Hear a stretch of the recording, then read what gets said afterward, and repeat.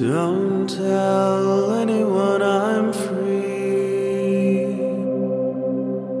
Don't tell anyone I'm free.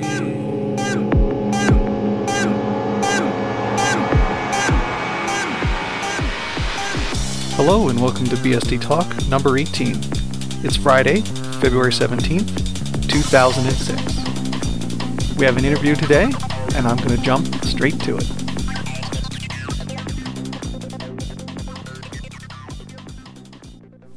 Tonight on BSD Talk, we're speaking with Marshall Kirk McKusick. He's a computer scientist and one of the early BSD developers at UC Berkeley.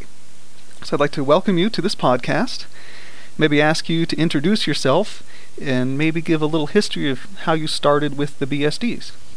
This is Kirk McKusick, and I started as a student at UC Berkeley in 1976.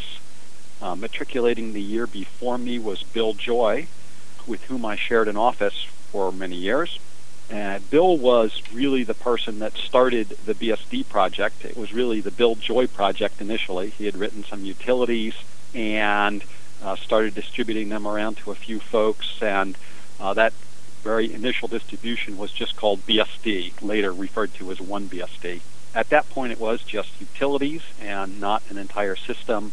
There were several revisions to that, but ultimately in about 1979 was with the release of 3BSD was the first full system, operating system, all the utilities, etc. I got involved simply by virtue of the fact that I worked in the same office as Bill, and Bill had this infectious ability to just suck in all the people around him to whatever he was working on. So I initially worked on the Pascal system that he had started, and got quite involved with that, which then led to later work which I did on the design of the BSD fast file system. And a lot of this work was in conjunction with DARPA, wasn't it? The early work was being done just by Bill as a one-man show. But in 1979, the project had gotten a high enough profile that the department was, through the auspices of Professor Bob Fabry, was able to secure a DARPA grant to cover some of the BSD development work, because DARPA was looking for a common operating system base that could be used by all of its contractors. And Bill convinced them that Unix was the right platform because it didn't tie them to a particular vendor. At that point in time, the primary competitor was VMS, which ran, of course, only on the Digital Equipment Corporation machines. And Bill's argument was that one would never know, how well a particular company would do, and that you were much better off to have a platform that would allow you to run on lots of different hardware. Although, to be honest, at the time, the only thing that Unix ran on was DEC equipment. But that very quickly changed in the early 80s with the advent of workstations, including the Sun workstations, which was, of course, a company that Bill went off to found. I guess it was during this time in the early 80s, also around the time when Bill went to Sun, that the ARPANET was starting to grow and TCP/IP was put into the BSDs. So one could almost say that the BSDs were part of the original creation of the Internet. That was certainly true. Up until the early 1980s, the ARPANET ran a protocol called NCP. And NCP ran only in specialized processors and had a maximum of 256 hosts. And so it was clear that as this was growing, that was going to outlive its usefulness. And so the early project at Berkeley, the thing that was actually being funded by DARPA, was to bring up this new protocol, TCP/IP.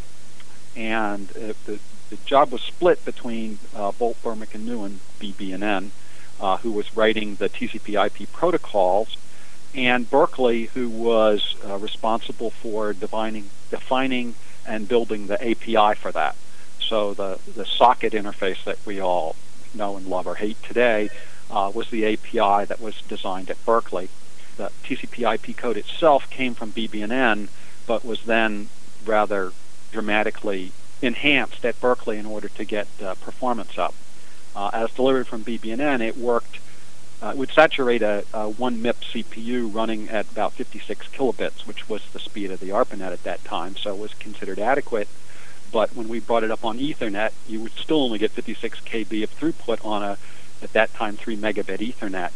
And so Bill did a lot of tuning to get it to run at full tilt over 3 megabits and later 10 megabit Ethernet. This led to a certain amount of disagreement between BB&N and Berkeley, but that ultimately got resolved, and the Berkeley version of both the API and the TCP/IP code was ultimately released. And yes, you're correct that was the basis for nearly all the implementations of TCP/IP up until at least the early 90s. And eventually, the BSD distribution untangled itself from the AT&T code. And one consequence of that was the release of an operating system under the BSD license. I didn't know if you could give us some insights as to the discussions around the license and how it was chosen, what possible other options were looked at. By the mid-1980s, it was becoming clear that a lot of vendors wanted to get their hands on the TCP/IP code that appeared in BSD, but they didn't want to pay the ever-escalating license fees that AT&T required. So up until the late 1980s, in order to get a release of BSD, you had to first get a source license from AT&T, which then allowed you to pay an additional $1,000 and get the BSD distribution. And when the AT&T licenses were $20,000 or $50,000, that was okay. But by the mid-'80s, they had risen to $250,000 to $500,000, and this was out of range for smaller companies. And so they came to us and asked if we could release the TCP/IP code, since that was clearly Berkeley code. And we agreed to do that, and in order to do that, we then had to go talk to the Berkeley lawyers about getting an agreement that we could change the license on this code. And the Berkeley lawyers saw this as an opportunity for Berkeley to start garnering royalties from the TCP/IP code, but we were rather insistent that this had been developed with government money and that Berkeley didn't have the right to do that, and that what we really wanted to do was have a license that would just let people do what they wanted with it. About this time, the Free Software Foundation was also starting up, and they had the GNU public license, so we considered that, but we actually felt that it was too restrictive in the sense that it required you to give away your code that if you made any changes, you had to give that away, plus any other code that was associated with it.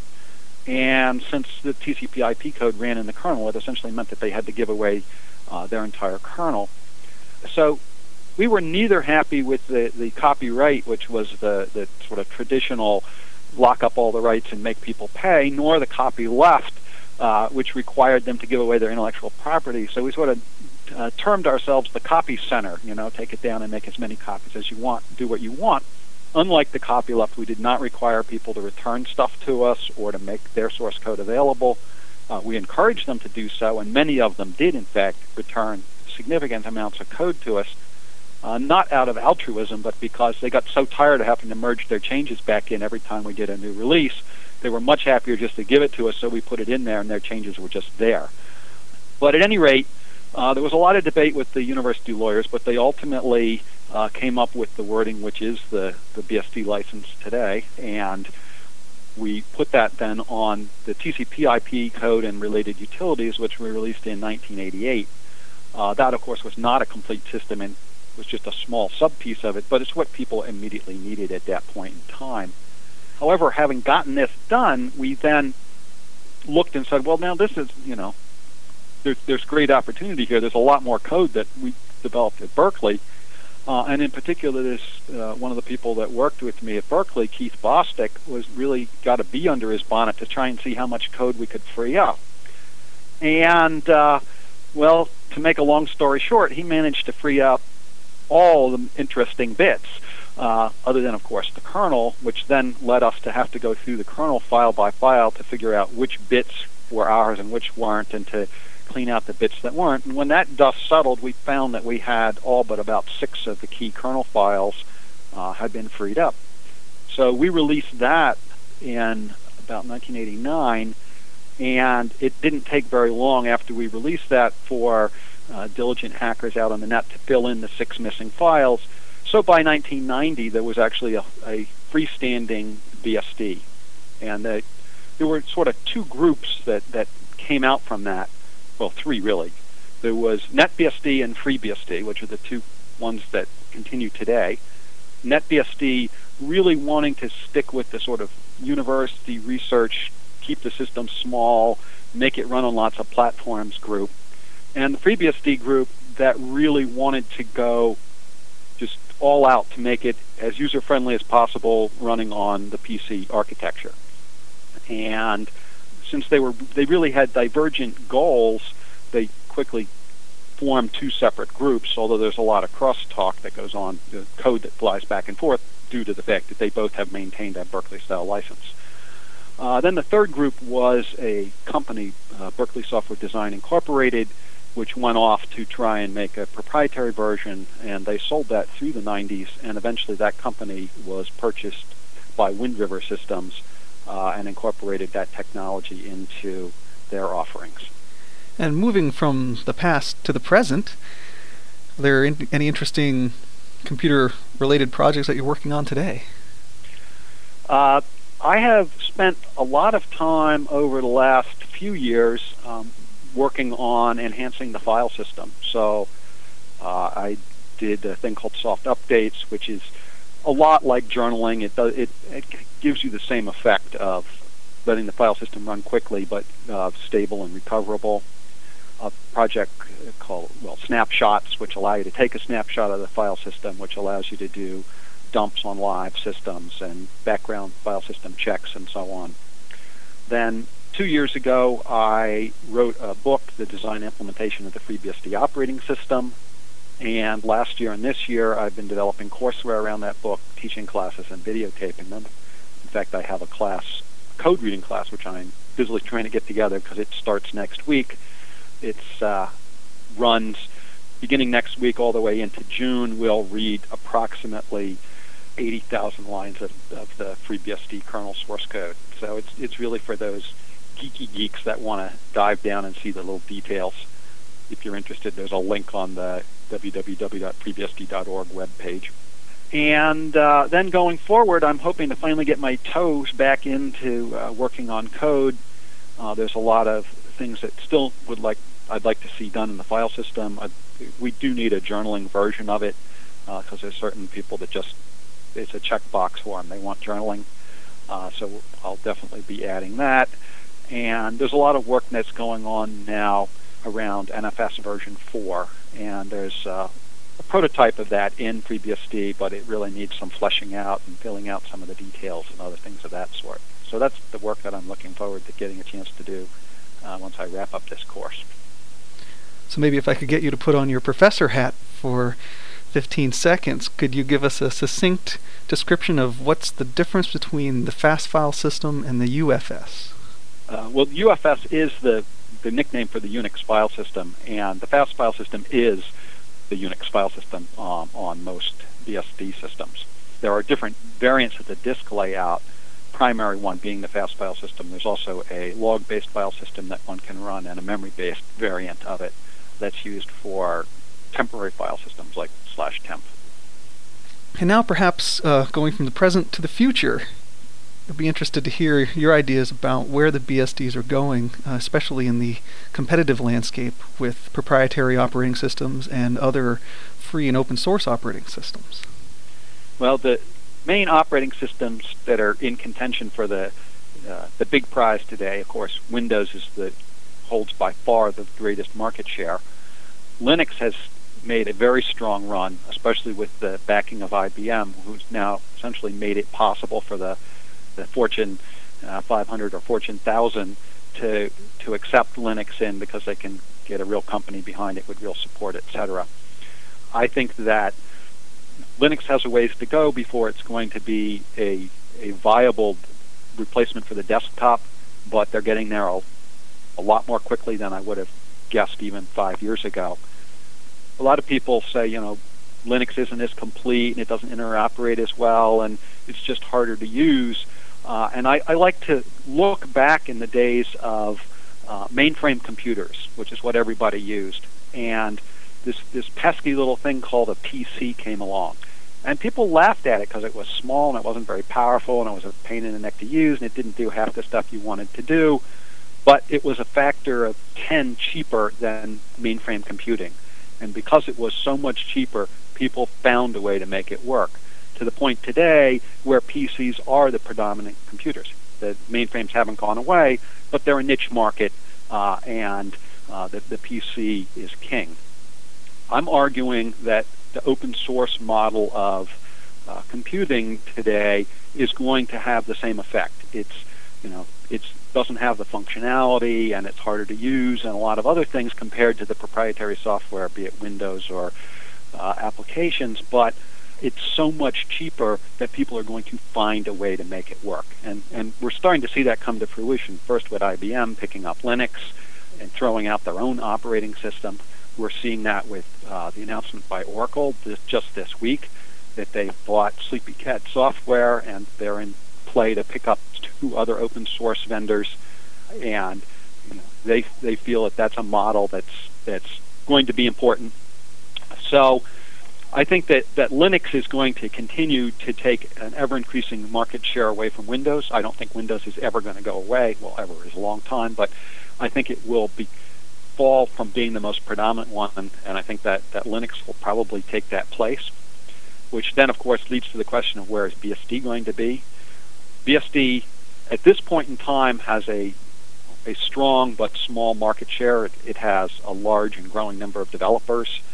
There's at least 10,000 developers between NetBSD and FreeBSD. So it's not in any sense fading away, and in the areas where it is really strong, which is in the server markets, it's extremely well entrenched.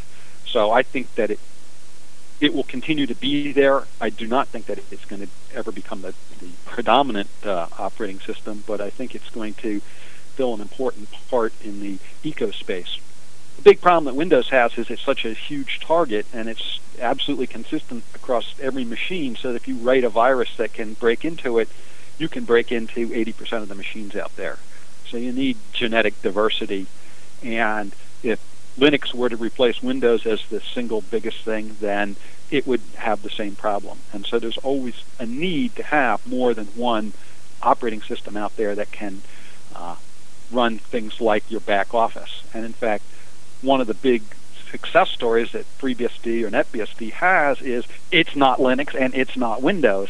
And so it's small enough that it's relatively uninteresting to the people that target viruses, and it's been around long enough and has become bulletproof enough that even if they decide to attack it, it's a much bigger wall to get over, certainly, than the other operating systems there. So I think it will continue to have a strong following. Today it has an installed base of a couple million users, and that number is growing, albeit slowly. So it's nowhere near the kinds of numbers that you're seeing with Linux or Windows, but neither is it anything to sneeze at. Great. Well, I want to thank you very much for speaking with us today. Okay. Well, it has certainly been my pleasure to chat with you. Take care, and good luck with your future work with the BSDs. All right. Well, thank you. Thank you. Take care. Bye-bye. Bye. If you'd like to leave comments on our website, you can reach us at bsdtalk.blogspot.com. Or if you'd like to send me an email, you can reach me at bitgeist@yahoo.com. That's bitgeist@yahoo.com. Thank you for listening.